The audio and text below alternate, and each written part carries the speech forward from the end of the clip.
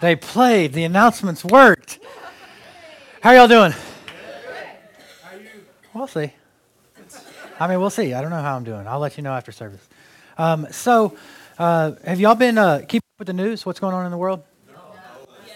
Did y'all know what happened Tuesday? No. Tuesday began election month. Y'all hear about that? So anyway, I'm sure I'll talk a little bit more about that during the message. I can't help it. So we are in the Gospel of John. We're on the 38th message of the Gospel of John, and I'm not exaggerating. That sounds like a joke, but it's 38 messages in, and we're in. I know that last week I preached over some of these verses, but I'm going to do it again because there's more to be said. And next week, I'm going to just be honest with you. It says 31 through 36, but I really only preached 2 verses today. So if that makes you uncomfortable, it's fine to be uncomfortable for you. It's fine if you're uncomfortable. I care a lot. So Jesus is talking about, in these verses, Jesus is talking about freedom. And freedom is a really, really big deal. If we look at how our society has been over the past 2 years, or 3 years, or however long it's been a long time. But if you look at how our society's been, the government has taken freedoms from us and then allowed us to have them back, and then taken them again, and then they would allow us to have, because the government is what gives us freedom, right? No. So this isn't going to be that kind of message, I promise. But I know it looks like I'm setting it up to be that way, but it's not. So the cultural moment we're in right now, some of you thought that I talk too much about politics, and then some people are like, hey, you really should take a stand and preach more, like talk about politics more. And so I have this, what I'm focused on is not your 80 years on the planet, but the 80 trillion years that are coming.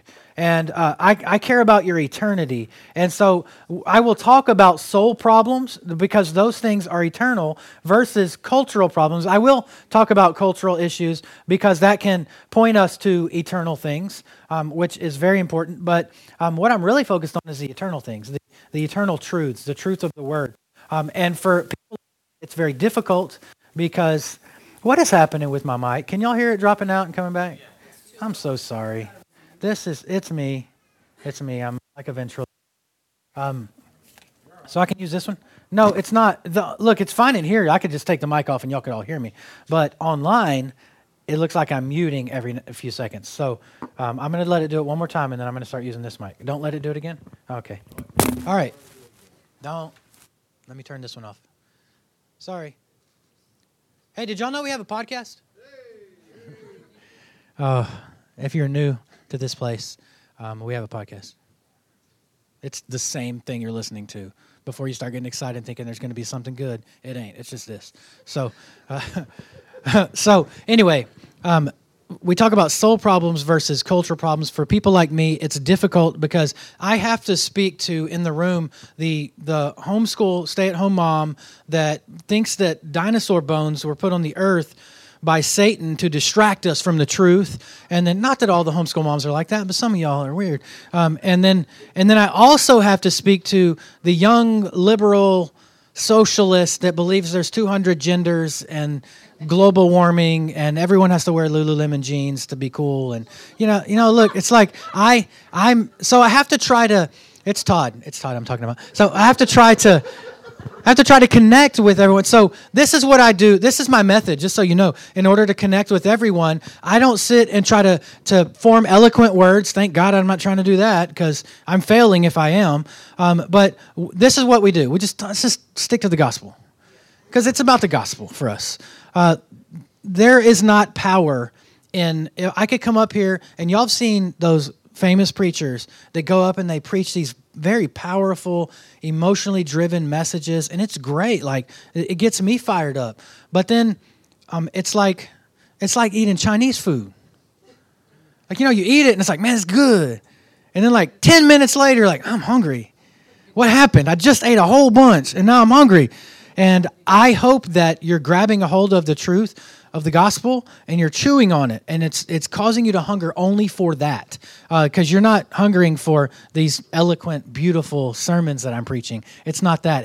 The power is only in the gospel, and I can prove it. In Romans 1:16 it says, "For I am not ashamed of the gospel, for it is the..." I'm going to give you another chance. Y'all are going to say the word power in all these verses, okay? I'm not saying it. "For I am not ashamed of the gospel, for it is the of God for salvation to everyone who believes, to the Jew first and also to the Greek." 1 Corinthians 1:18. "For the word of the cross is foolishness to those who are perishing, but to us who are being saved, it is the of God." 1 Corinthians 4:20. Don't make a 4:20 joke. "For the kingdom of God does not consist in words, but in..." That's right. 1 Corinthians 2:4. "And my message and my preaching were not in persuasive words of wisdom." That's me. Like, not in persuasive words of wisdom, but in demonstration of the Spirit and of... 1 Thessalonians 1:5. "For our gospel did not come to you in word only, but also in... and in the Holy Spirit with full conviction." There is power in the gospel over all things. There's power in the gospel. Amen?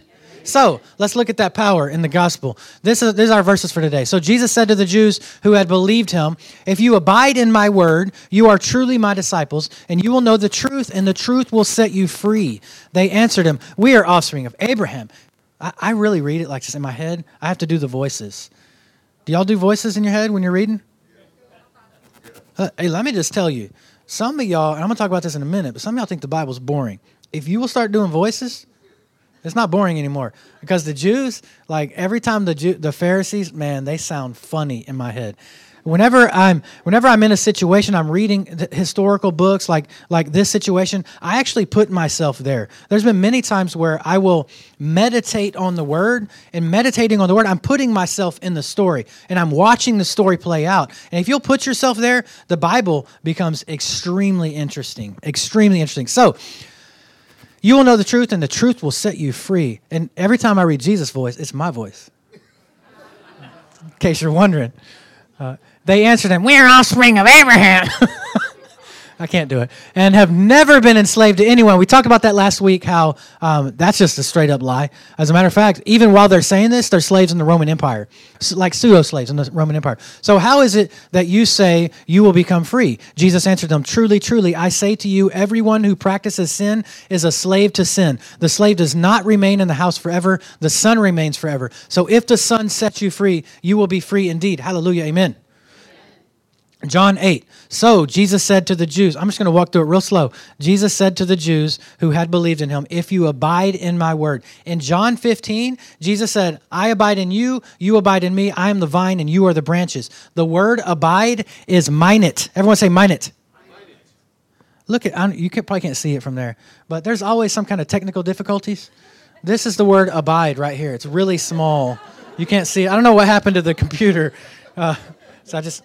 If I'm distracted, we're all going to be distracted, okay? Abide is minet, and it means to stay, to remain, to wait, and my favorite definition of that is to await. So we abide in him. We wait, we remain, and we await. Await has this expectation of waiting to it, and I love that. Like whenever we await the results of an election, or whenever we await God to move in our health, or we await God to move in our finances, or we await God to do some miracle in our family. Like those are the things. So I ask you, will you remain? Because anybody can start something. It's very easy to start something. I know a lot of people that, look, if one of us is distracted, we're all going to be distracted. So I'm just going to bite my tongue.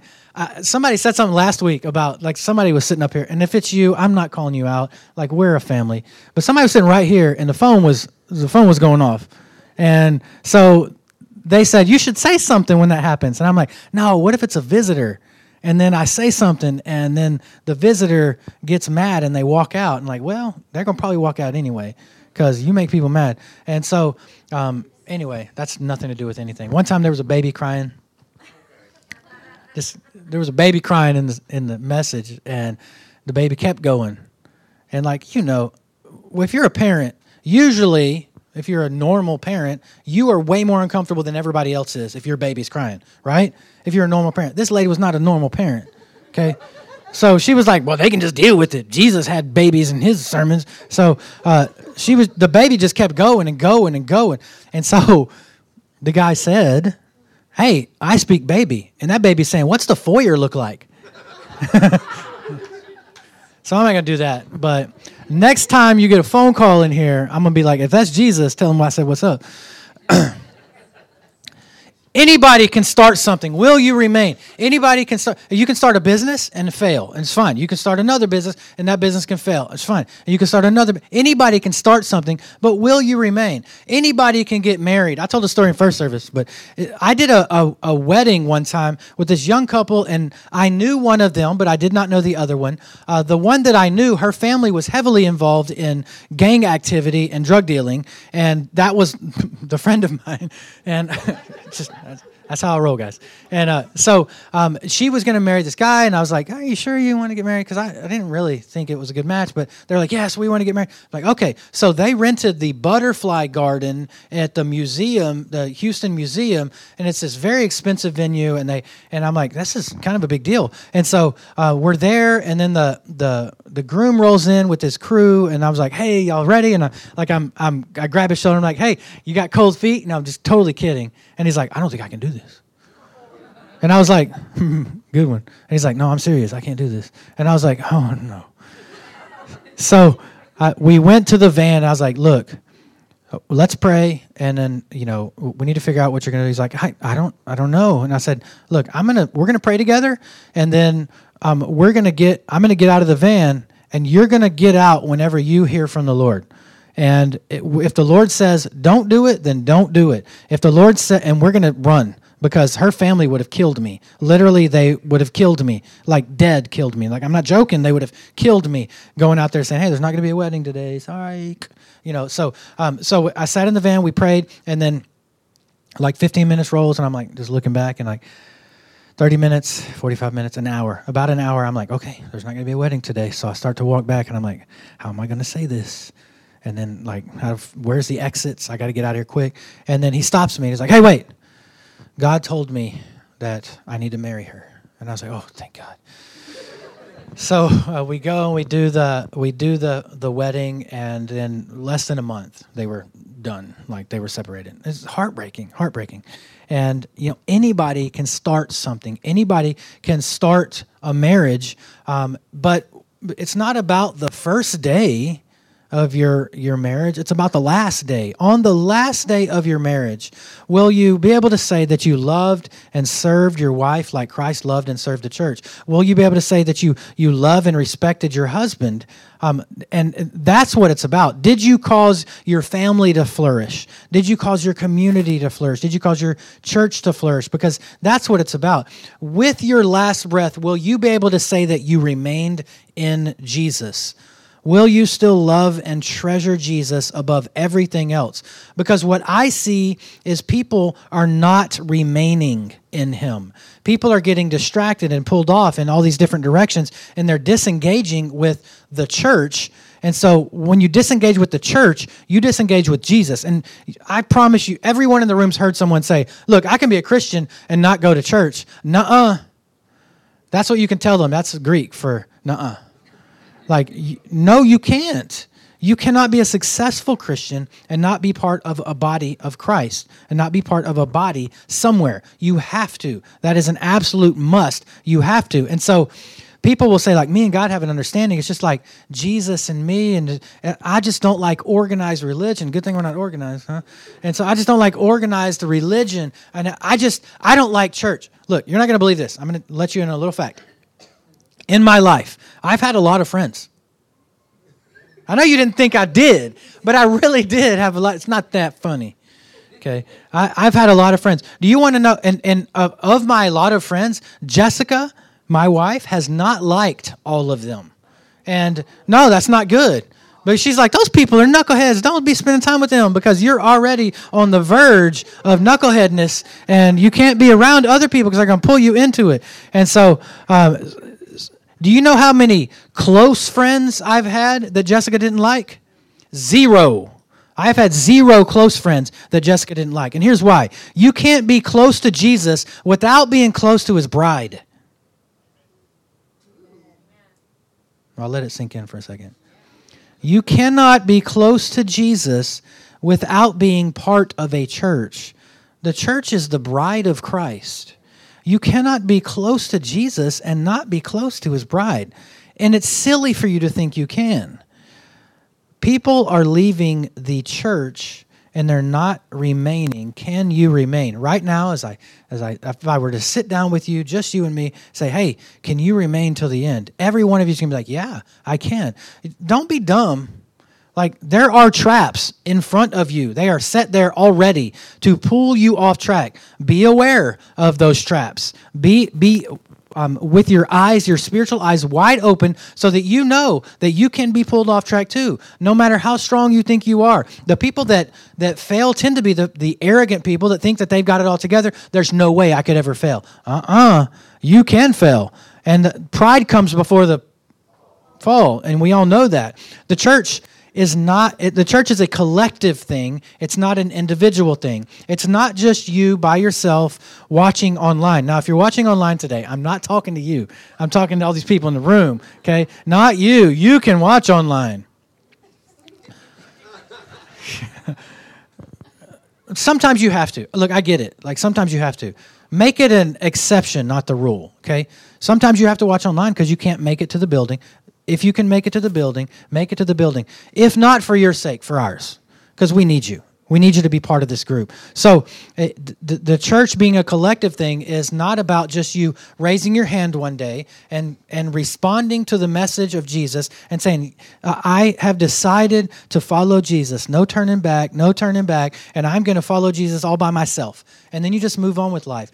Every image in the Bible regarding the church is always this collective thing. It's the body, it's the temple, it's a family, it's a group. And that means that sometimes you have to let people speak into your life. And let me just tell you, that absolutely stinks at times. Whenever you say, all right, somebody that you love, it stinks on both sides.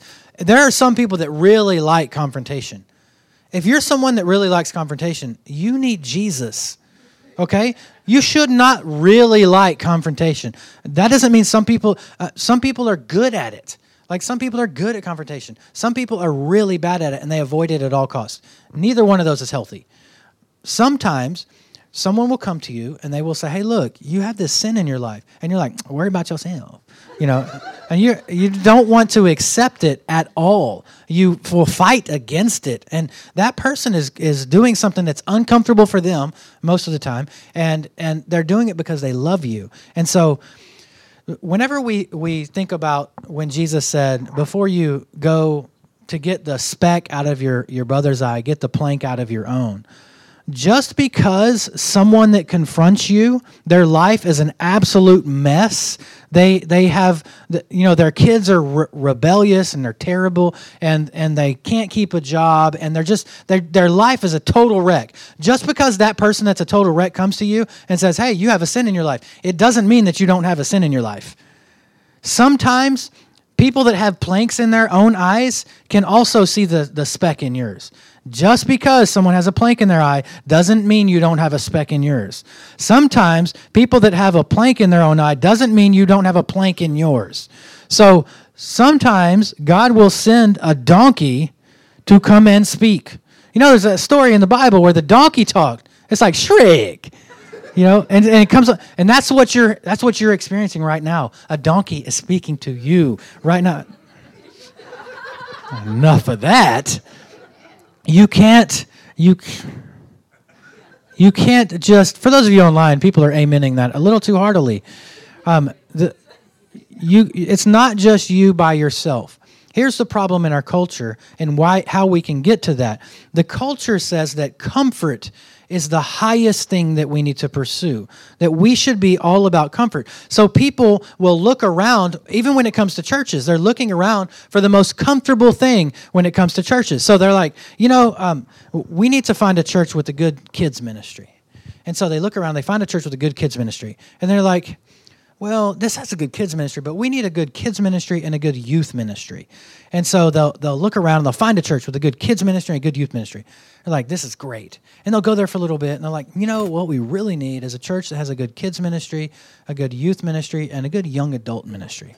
And so they find a church that has those things. And then they go, well, a kids ministry, a youth ministry, a young adult ministry, and a college, we really need the college ministry too. So they find that church. And then they're comfortable in that church, and they find everybody that looks like them. And they're like, what we really need is a church that has a good kids ministry, a good youth ministry, a good young adults ministry, a good college ministry, and young couples, because that's where it's at, young couples. And they just keep looking around, and then they keep excusing themselves from many churches that they probably should have been part of, but they kept looking for the most comfortable place for them. And they're like, what we really need is we need a church that has a good kids ministry, a good youth ministry, a good young adults ministry, a good college ministry, a good young couples ministry with 1 boy, 2 girls, 2 fish, 1 cat, a dog, and a Range Rover. And if we can find those people, those are our people. We get them. They get us. We need to find the most comfortable. We've had so many people leave our church because, look, we try to make you comfortable. We really do. We try. It's not even cold in here today, right? We try to make you comfortable. We have coffee and donuts. What more could you possibly want? Or coffee. If we need a church that has coffee and donuts and lattes. We need a church that has coffee and donuts and lattes and fresh fruit. We need a church that has coffee and Look, let me just tell you, if you are just looking around to find a church that is about your comfort, you're never going to find it. You have to go to a church that's not about you. You go to a church that's not about you. We do our best, but people have left our church because they didn't like X. And whatever the X, fill in the blank for X. But it's the youth ministry wasn't what we wanted it to be, or the kids ministry wasn't what we wanted it to be, or the music, or probably the preaching. There are so many things that it could just be this and that. If God has told you, everyone look me in the eyes, if God has told you to be here, this is where you're supposed to be. Period. And if God has told you to be here and this is where you're supposed to be, plug in, get involved. Don't just sit in the seats. Be part of the body. Because this church has a mission to affect the community, and we need you as being part of the body. And so what has happened for you, fortunately or unfortunately, is you end up being part of a church with a bunch of losers who don't have it all together. They don't have it all figured out. There are people in here that don't talk like you, they don't look like you, they don't act like you, but it's not about you, Bubba. It's not about you. It's about Jesus and His glory. And the grinding against you, the discomfort that you feel with some of the people, it actually sharpens you. It makes you better. I know that you're going to disagree with me on things often, and you're going to tell me about it, unfortunately. And I'm going to disagree with you on things, and that's the point. You don't have to agree with me on every single little thing. There's not a monolithic, one-way Christianity that everything has to be done this exact way. We sharpen each other, and it is beautiful because we're all imperfect people. We, Life Church, New Braunfels, we have messed up people. We have messed up people here because the church is a hospital for messed up people. Can you imagine going to a hospital, an actual hospital, and walking in and saying, "Ooh, there's sick people here"? You would expect sick people because that's where sick people go to get not sick. When you walk into a church, you should expect messed up people because that's where messed up people to go to get not messed up anymore. They go to get healthy. And unfortunately, and you all know this to be true, some churches mess people up even more. I hope and I pray. This honestly is probably the number one thing I pray about our church, is that we are nursing people that are disenfranchised with the church back to health. Because just being honest with you, and I'm not bashing any specific churches, the church has done a terrible job of representing Jesus well. And I want us to represent Jesus well. I want us to to genuinely be bringing glory to God, because that's what it's about for us. The church is not a museum for beautiful porcelain dolls, Christian dolls that are like perfect. That's not us. If that's what you're looking for, like, deuces, because it ain't us. Like, we are a ragtag bunch.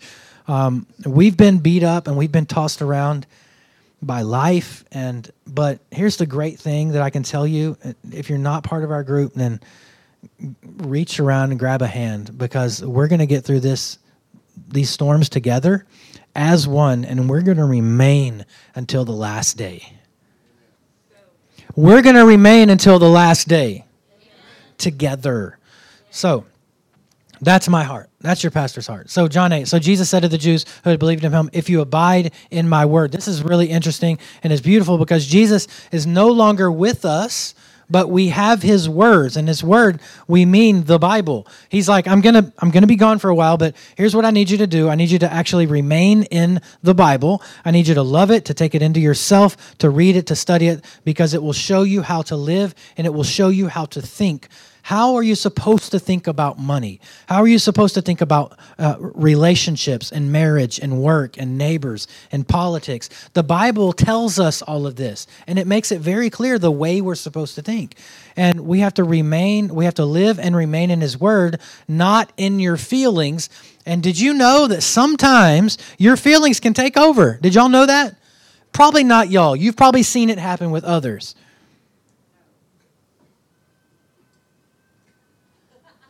That baby's feelings taking over. So, yeah. Sometimes we let our feelings take over, especially what is happening with our kids. See, look, if this is your church, we need more kids workers. You go, somebody got to shut them kids up. So, no one run out of the room. That doesn't bother me at all. But if I'm distracted, we're all going to be distracted, just to be clear. So in the charismatic movement, we're a charismatic church. I don't know if you know this, but we believe in being filled with the Holy Spirit. We believe in the gifts of the Holy Spirit. We believe in doing the things and being led by the Holy Spirit. We're a charismatic church, but like a charismatic church with a seatbelt. You know, some of them need a seatbelt. Y'all been to those places, right? You've seen those churches where they're like, and there's like stuff going on. And you know what? If that's for you, like you like that, man, more power to you. Have at it. Go for it. You're just probably not going to experience that here yet. I mean, I don't know. Maybe. Someday, maybe. I don't know what y'all are going to do. I never know what y'all are going to do. But let me tell you, in the charismatic movement, emotions and feelings have a lot more power than they should. I heard this guy talking about, he had a healing ministry, and I put that in quotes. You'll see why in a second. He has this healing ministry, and he would say, whenever someone comes to me and says, I need healing for this, God would just speak to me, and he would just tell me how to pray for them. And it was just so beautiful. And he's like, one time, this lady came up to me, and she had arthritis. She was 70 years old. And I was like, God, just heal this lady's arthritis. And God told me to kick her in the face. This is true. Look it up. You can find it on YouTube. God told me, kick her in the face. So you know what I did? I just kicked her in the face. And then boom, she was healed. Hallelujah. You don't need spiritual discernment to understand there's something wrong with that. There's something wrong with that picture. But Christians can slide into that. Maybe not all at once. I mean, can you imagine kicking an old lady in the face? Like, because she has arthritis? Like, she's unconscious. She didn't get healed. She's just unconscious. She can't feel her arthritis. Like, 0 times in the Bible does Jesus do this. He doesn't do anything like this. Like, can you imagine? He brings the lady with the issue of blood, reaching for the hem of his garment. Like, can you imagine? Like, Jesus never did anything like that. But Christians are the... I love you. Let me just preface it with this. I love you, okay? Christians are the worst people at falling for conspiracy theories. We just are. And you know why we can fall into those things? It's really simple. It's because you don't know the Bible. You just don't know the Bible well. if you know the Bible, you have something that transcends your feelings. It transcends the culture. It transcends so many things. So you don't have to fall for things. You have to know the Bible. You have to know what it says. You have to know the theology of it. You have to dig into it, and you have to live it and breathe it and consume it and treasure it. And Christians can be the prime target for people that fall away and fall into things that are just crazy. Like, you probably all have a crazy, charismatic Christian church story. I have dozens. Like, we can sit around and laugh at dozens of stories like that. But it breaks my heart at the same time because I see people being led astray because they just don't know the Word. The mark of a true disciple is that you remain in Jesus' Word. Let me tell you, as your pastor, I assume that you are in the Word during the week. I know that probably most of you are. Every single one of you, if I said, how much are you in the Word? Every one of you would be like, I wish I was in it more. I think I need to be in it more. All of us feel that way.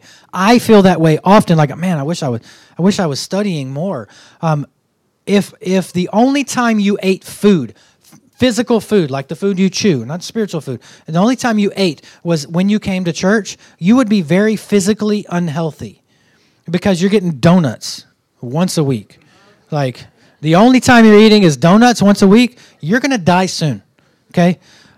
If the only time you're getting, if I was walking around and I was like being all like weak and shaking, and I was like, I'm so hungry. I'm so hungry. Jessica's just not feeding me. Every one of you would be like, what's wrong with you? Feed yourself, dummy. People leave churches all the time saying, I had to leave that place. I just wasn't being fed. It's not the church's job to feed you. Like, you have to feed yourself. You have to be in the Word yourself. Like, I'm going to prepare a great meal for you. It's yummy, spiritually yummy. But this better not be you are not healthy if the only time you're getting spiritual nourishment is on Sunday morning. You don't have a healthy spiritual life.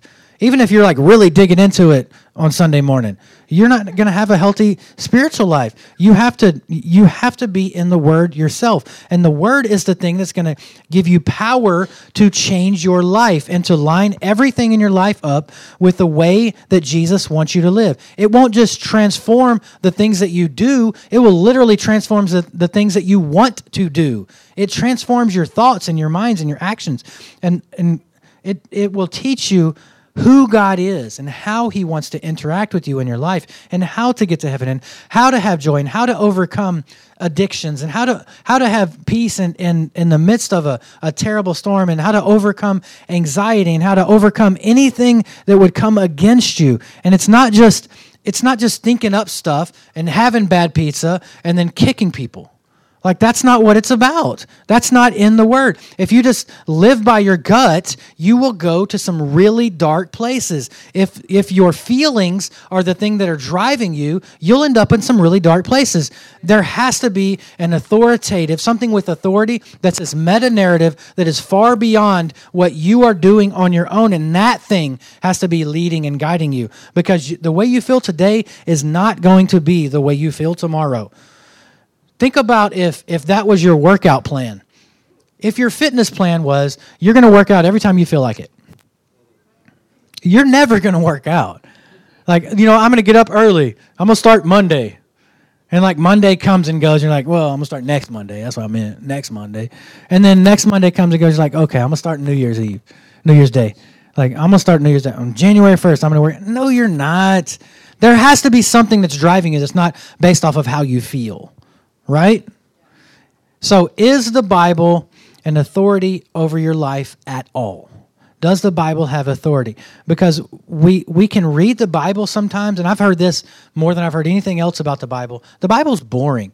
Like, I think it's a sin to make the Bible boring. If you think the Bible's boring, that is absolute fact that you do not understand it. If you will study it, I promise you it is not boring. And you want to be entertained. Like you have your apps, your social media apps, and you got like 3 minutes on a TikTok to be entertained. And you're like, 3 minutes? I don't have 3 minutes to watch a TikTok. And then like 2 hours later, you've watched 10 million TikToks. And then you know what the worst thing is? You're like, oh man, what was that TikTok? What did they say? And there is no way to go back and find out it's impossible. So you want the Word of God to be like TikTok. If it doesn't capture my attention within like 60 seconds, done. And so you open it up and you read so-and-so begat so-and-so, and so-and-so begat so-and-so, and so, and you're like, swipe, and you're looking for the TikTok dance, and that's not what it's about. You're not going to be entertained because the power of the Word comes in and it actually transforms the way that you even think about the Word. But you have to get into it. And I promise you, the Bible's like Turkish delight. The more you eat, the more you want. And it just keeps growing, and you'll read some of it, and you're like, oh, this is so good, I want some more. And then you want some more, and you want some more, and you want some more. When you're working out, you're eating better. And it's just this thing that happens as you're just putting the action to it. We have to answer the question of our own soul. Like, how do we... Some of the worst things I've seen is like I want to really understand the context of the Word, and so I want to understand, God, speak to me today. And so you pray, and it can even be like a really sincere prayer. Like, God, speak to me today, and you sit the Bible down on the table, on its spine, and then you let it go. God, speak to me from the Word, and it's like, oh, Psalms again, cool. Like, it's going to go in the middle every time. You don't have to be a genius to figure that one out. So you're like, okay, I guess I'll read Psalms 104 again. So you'll read, that's not a good plan to understand what God wants to speak to you, okay? It's not a magic formula, okay? Another thing that people say is, a verse a day keeps the devil away. Nuh-uh, it does not. A verse is not enough. Y'all are really bad. Like, you need way more than a verse, okay? So, we need to understand the context of how it all fits together. One of my favorite ways to illustrate context is Mark chapter 8. So they bring this guy to Jesus to heal him. He's blind. And they bring this blind guy to Jesus to heal him, and Jesus kicks him in the face. Not really. If you knew the Bible, you would know that was a joke. So they bring this blind guy to Jesus, and he spits, and he rubs it in his eyes, and then he asks him, can you see? And he says, well, not really. He can kind of half see. He's like, it looks like trees are walking around. People look like trees that are walking around. And so he touches him a second time, and then he's completely healed. Okay? Well, you know the story. If you're familiar with the Bible, you know the story. The very next story is Jesus says to the disciples, he's like, who do people say that I am? And they say, well, some say Elijah, some say John the Baptist, some say a prophet, one of the prophets. And then he says, well, who do you say that I am? And Peter says, you are the Christ. And Jesus says, that's right. That's right. And the Lord has spoken that to you. The Lord told you that. And he said, I'm going to be rejected. I'm going to suffer. I'm going to be crucified. And on the third day, I'm going to rise again. And Peter's like, no way. And so look at the context of what's happening. Why in the world would that story, because in the Greek, Mark wrote this in Greek, and in the Greek, there's no chapters and verses. It doesn't split it up. It doesn't have headings where it says, this is the blind guy healing, and then this is Jesus talking. It's all together. It's all one story. And so Mark writes it in there because he's illustrating right in the middle of the story of Mark, there's this blind guy, because the disciples are only half seeing what's going on. They're only seeing it blurry. They have an idea of who Jesus is and what he's doing, but they don't quite get it yet, because they need something more from Jesus. And so the entire second half of the Gospel of Mark is getting them to understand who Jesus is with clarity, because they need a second touch. They need Jesus to be Jesus. And so Jesus doesn't half heal this guy because he didn't have breakfast that morning. Jesus didn't just half heal that guy and the guy sees blurry because he was just weak and tired that day. He did it to illustrate something, and he ended up healing him, but he did it to illustrate that the disciples still needed Jesus, and they had a lot more to learn, but they're on their way. They're on their way to their ultimate healing. Every story in the Bible is set up to get you to understand the next story, or the last story, or the story that you read all the way years ago. And it is not boring. It is extremely exciting because the Bible is alive and well, but you have to understand how it flows and what the purpose is. You have to be able to follow that thread of Jesus from Genesis to Revelation because Jesus is in every bit of it. Amen? So, he says, you are truly my disciples, and you will know the truth, and the truth will set you free. The truth will set you free. The truth is, the government isn't coming to save us. I feel like y'all need to get that a little more than you got it. The truth is, the government isn't coming to save us. No matter what this month's election month says, no matter what happens. I saw a thing where you've seen the videos where there's like a person standing right here, and then the same person is standing right here, and it looks like they're having a conversation. So they make it. So the guy's like, it says the year 2000 at the bottom, George Bush or whoever, and then he says, so this person saying, and then this person says, I don't like the results of the election. And he's like, and then this person says, so vote differently. So then this person is like, I don't like it, because every time what happens is in the midterms, they switch, and then they elect somebody different, and then in the midterms, they switch, and then they elect somebody different, and in the midterms, they switch, and it goes back and forth, and nothing changes. Do you know why? I'm going to teach you a new Bible word. It's because they're all, this is Greek, liars. Amen. They're all liars. Amen. They're not coming to save us. The government's not coming to save us. No matter what law comes along, no matter what group is in charge, that will not set you free. The truth will set you free. The truth is found in the living Word of God, and that is the only thing that will set you free. And Jesus connects freedom and truth. The way that you can have freedom is in truth. Our culture does this thing where they say, no, the Bible's just a list of rules, and you have to follow all those rules. And if you get all those rules right, then you will be free. That's not it at all. Jesus says the truth, those rules are literally what sets you free. Those rules give you freedom. In our culture, I'm gonna give you a little bit of a history lesson for a second. About 200 years ago, the postmodern thought process comes in.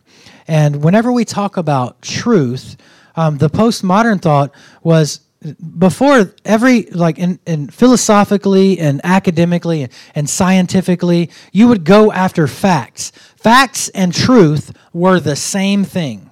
Okay? Like water boils at 212 degrees, water freezes at 32. Those are facts. I don't care how you feel about that. That is a fact, right?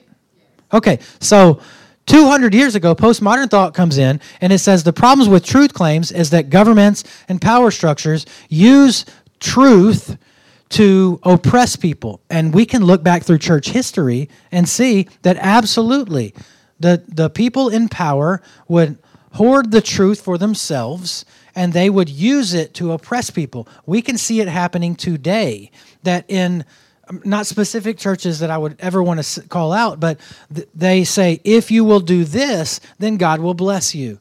Well, that's not how it works. If you will give to our ministry, we will send you a prayer cloth, and it will bless you. Look, I just don't think that's how it works. I don't see that in the Bible. All I'm trying to do is live by the Bible. And so absolute truth, the postmodern thought is absolute truth is oppressive and authoritarian, and absolute truth can enslave everyone. So there is no absolute truth. Or the famous phrase, your truth is your truth, and my truth is my truth. I will live by my truth, and you live by your truth. Well, my truth says your truth is stupid. That's the truth, okay? If we look at something like 2 + 2 is 4, that is a fact. Okay, I don't care how you feel about it. That is a fact. But is it true? Because our culture has divorced fact and truth. Just like they've divorced sex and gender. It's broken. There's blurriness. It's all disconnected and discombobulated. And so what we need to do is we need to understand that truth is truth, and the truth will set you free. You believe Jesus is the only way to heaven, so that is your truth. This is what they would say to you. Other people might believe that Islam is the way, or Hinduism is the way, or Jehovah's Witness is the way, or Mormonism is the way. You can't say that Jesus is the only way because there's no absolute truth. And Jesus comes in and he's pushing against that because there is truth and you need to find it. And the only way to be free is if you find the truth, period. Listen, Christians, this is for you.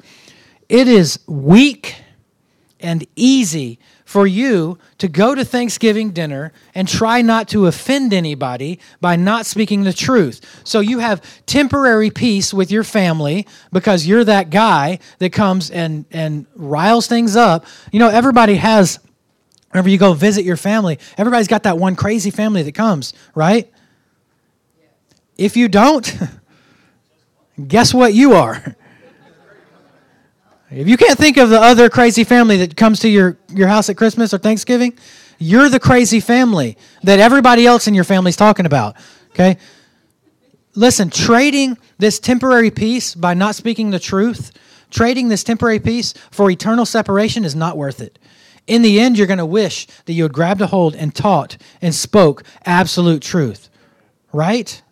So whenever you ask somebody that doesn't believe in absolute truth, I love this because I love to have these discussions because it's so easy to trap someone. Like it's so easy to trap them with their own logic. If you know someone like that, then I've always asked them, do you believe in right and wrong? Yes, of course I believe in right and wrong. How do you get what is wrong and what is right? Well, I go by like how I feel that this is wrong. You know, there are some cultures in the world that feel like loving your neighbor is a good thing and it's right. There are some cultures in the world that feel like eating your neighbor is a good thing and right. Well, that escalated quickly. Like, cannibalism is wrong. You should not eat your neighbor. Please don't. That's the wrong kind of barbecue. Please don't. But we all know that. That is absolutely true. Don't eat people, right? I used to have the shirt that said, fact, clowns eat people. Yeah, I know. Clowns are scary.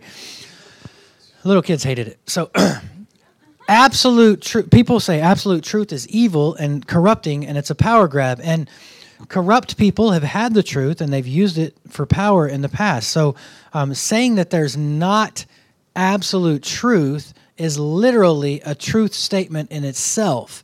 So you're sitting there on a branch, sawing it off as you're sitting on it, saying there's no such thing as absolute truth. Are you absolutely sure of that? And then they say, well, except for that statement. Like, seriously. Jesus pushes back and he says there is truth, and that truth is going to set you free. And Christians need to be a prophetic voice in our culture, declaring the truth over all of the nonsensical messages that people are getting coming from every direction. We need to be people that are speaking truth all the time, no matter what. Jesus says if you base your life on truth, it will set you free. If you believe in Jesus, you let him lead, you are truly free. And our culture literally reverses it exactly. They say, when I feel free, that's the truth. I know that's the truth because I feel free. Again, we're back to feelings. When I feel free internally, that's what is true. You can't challenge truth in me because truth is purely subjective and individualistic and internal. If you go to a bookstore, you know what the number one biggest section is? The self-help section. Because in our culture, it is go and look for truth within yourself. The problem with looking for truth within yourself is, one, there is no truth in there in and of yourself. There is no truth. There's only death. And if you find something that you call truth, then you are going to have to continually worship at the altar and be a slave to me, a slave to self. Kierkegaard says this: we think freedom is getting rid of all social restraints and doing whatever we want. But that isn't freedom. That's slavery, because now we're a slave to our feelings. We're a slave to our passions. We're enslaved to the cultural moment that we're living in. We're enslaved to what the media says or the things that we listen to, or we're enslaved to the family that we have. We need an objective reality that shakes us free, that is beyond the things that we can develop and build on our own.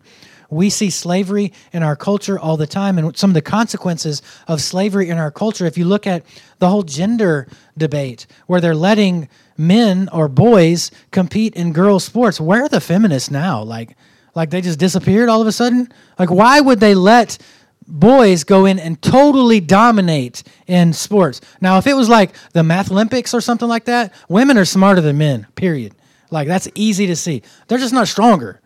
And they're not faster. So that's just fact. And there's people in here that are disagreeing. A lot of y'all are faster than me. It's fine. Biological men should not be competing with biological women because it's unfair, but it's based on an internal feeling. I heard a story about a guy who in Canada, he wanted to get vaccinated. I'm not going to talk about the vaccination, okay? So I know how y'all feel. Y'all have already told me a million times, okay? So you can't turn everything into, like, everything in culture is a question. So, or is in question. The guy said that he wanted the Johnson & Johnson vax because that's the best one. And so he just said, but in Canada, they were only giving the Johnson & Johnson vax to healthcare workers and indigenous people. So he called and he knew he really wanted that one. He really, really wanted that one. And so they said, are you a healthcare worker? And he said, no. And they said, are you an indigenous person? And he said, no. And they said, do you identify as an indigenous person? And he said, do I get to get the Johnson & Johnson vax if I identify as an indigenous person? And they said, yes, you do. And he said, yes, I identify as an indigenous person. Like, I cannot understand. Culture has just decided there's no such thing as truth. Jesus said, you will know the truth, and the truth will set you free. It is completely, we have to be this anti-culture group of people that are holding on to truth and showing other people truth, because it is not subjective to how you feel. It's not subjective to anything. So D.A. Carson said this: true freedom is not the liberty to do anything we please, but the liberty to do what we ought to do. Man, just read that first sentence. It is so good. True freedom is not the liberty to do anything we please, but the liberty to do what we ought to do. And it is genuine liberty because doing what we ought now as believers pleases us. That is what happens in us. So Jesus said in John 18, he said, you say, he's on trial. And Pilate is speaking to him. And he says, you say that I am a king. For this purpose I was born, and for this purpose I have come into the world to bear witness to the truth. Everyone who is of the truth listens to my voice. And Pilate says, what is truth? This is one of the craziest exchanges in all of history. There has been one person to walk the planet that could answer that question. Just one. And it was Jesus. And Pilate accidentally asks him the most important question that's ever been asked in history, because Jesus said, the whole reason I came is to testify to the truth. The whole reason I'm here is to testify to the truth. And Pilate accidentally says, well, what is truth? And then that dodo turns and walks away. And he says, I see no fault in him. He doesn't wait for Jesus to answer. What would that answer have been? The answer would have been me. I'm the truth. I am the way, the truth, and the life, and no one comes to the Father except through me. You want to know how to get to truth? It's Jesus. He's like, I'm the truth, and I bring freedom. Freedom from the penalty of your sin, which is death. We know that the wages of sin is death.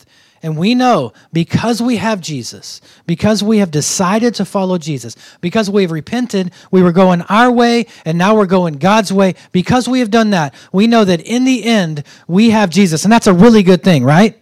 That Jesus saves you from the penalty of death. That's good, right? But wait, there's more. It's not just in the end. Read Romans 6, 7, and 8. And it says that we are dead to sin and alive in God.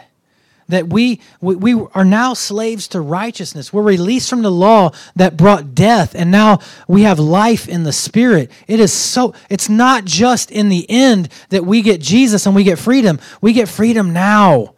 And that freedom is instantaneously ours whenever we are free from the power of sin today. That power no longer is a separator of you and God. Now you get to be with God. And the eternal problem we all have to deal with is sin. Every person on the planet that has ever walked on the planet has to deal with the issue of sin. Either they grab a hold of it and they hold on to it forever. And you know what? God loves you enough to let you continue separated from Him forever. But He also loves you enough to let you respond to Him. And He comes and He saves us, not just from hell in the end, but He saves how sin had power over your marriage and no longer. Sin had power over your finances and no longer. Sin had you in addiction and no longer. You have free from that. Christian, do you understand? You are free from the power that sin has in your life. You no longer have to be subject to sin in your life. The only power sin has in your life is the power that you freely give it. So stop it. Just don't. Just don't give sin power in your life. If the Son sets you free, you will be free indeed. Free in every way that matters because Jesus solves your sin problem. I'm going to finish with this quote here. I love this. It's J.C. Ryle. He says, "Yet after all our boasting, there are many so-called free men who are nothing better than slaves. There are many who are totally ignorant of the highest, purest form of liberty. The noblest liberty is that which is the property of the true Christian. We actually have the highest liberty. Those are only perfectly free people whom the Son of God makes free.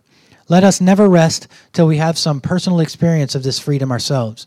Without it, all other freedom is worthless privilege. Free speech, free laws, political freedom, commercial freedom, national freedom, all these cannot smooth down a dying pillow or disarm death of its sting or fill our consciences with peace. Nothing can do that but the freedom which Christ alone bestows. He gives it freely to all who seek it humbly. Then let us never rest until it is our own." God, we thank you so much that you continue to set us free. We thank you that where sin has taken hold in our lives, that we understand that you are the one that brings freedom, that when we know the truth, that truth sets us free. So right now, Lord, I speak truth over every issue of every family that is represented in this room or watching online or listening to the podcast. I thank you, Lord, that your truth is going to start setting captives free whenever they just let go of control of their own life and they run after you and they allow you to speak and they allow other people in their life to draw them into the truth. You are so good, God. We do not deserve your unwavering and undying love for us, but you still just lavish it out on us as your kids. How great is the love that you lavish out on us as your sons and daughters. We thank you, God. We love you, and we want to run after you with everything we've got. In Jesus' name we pray. Amen.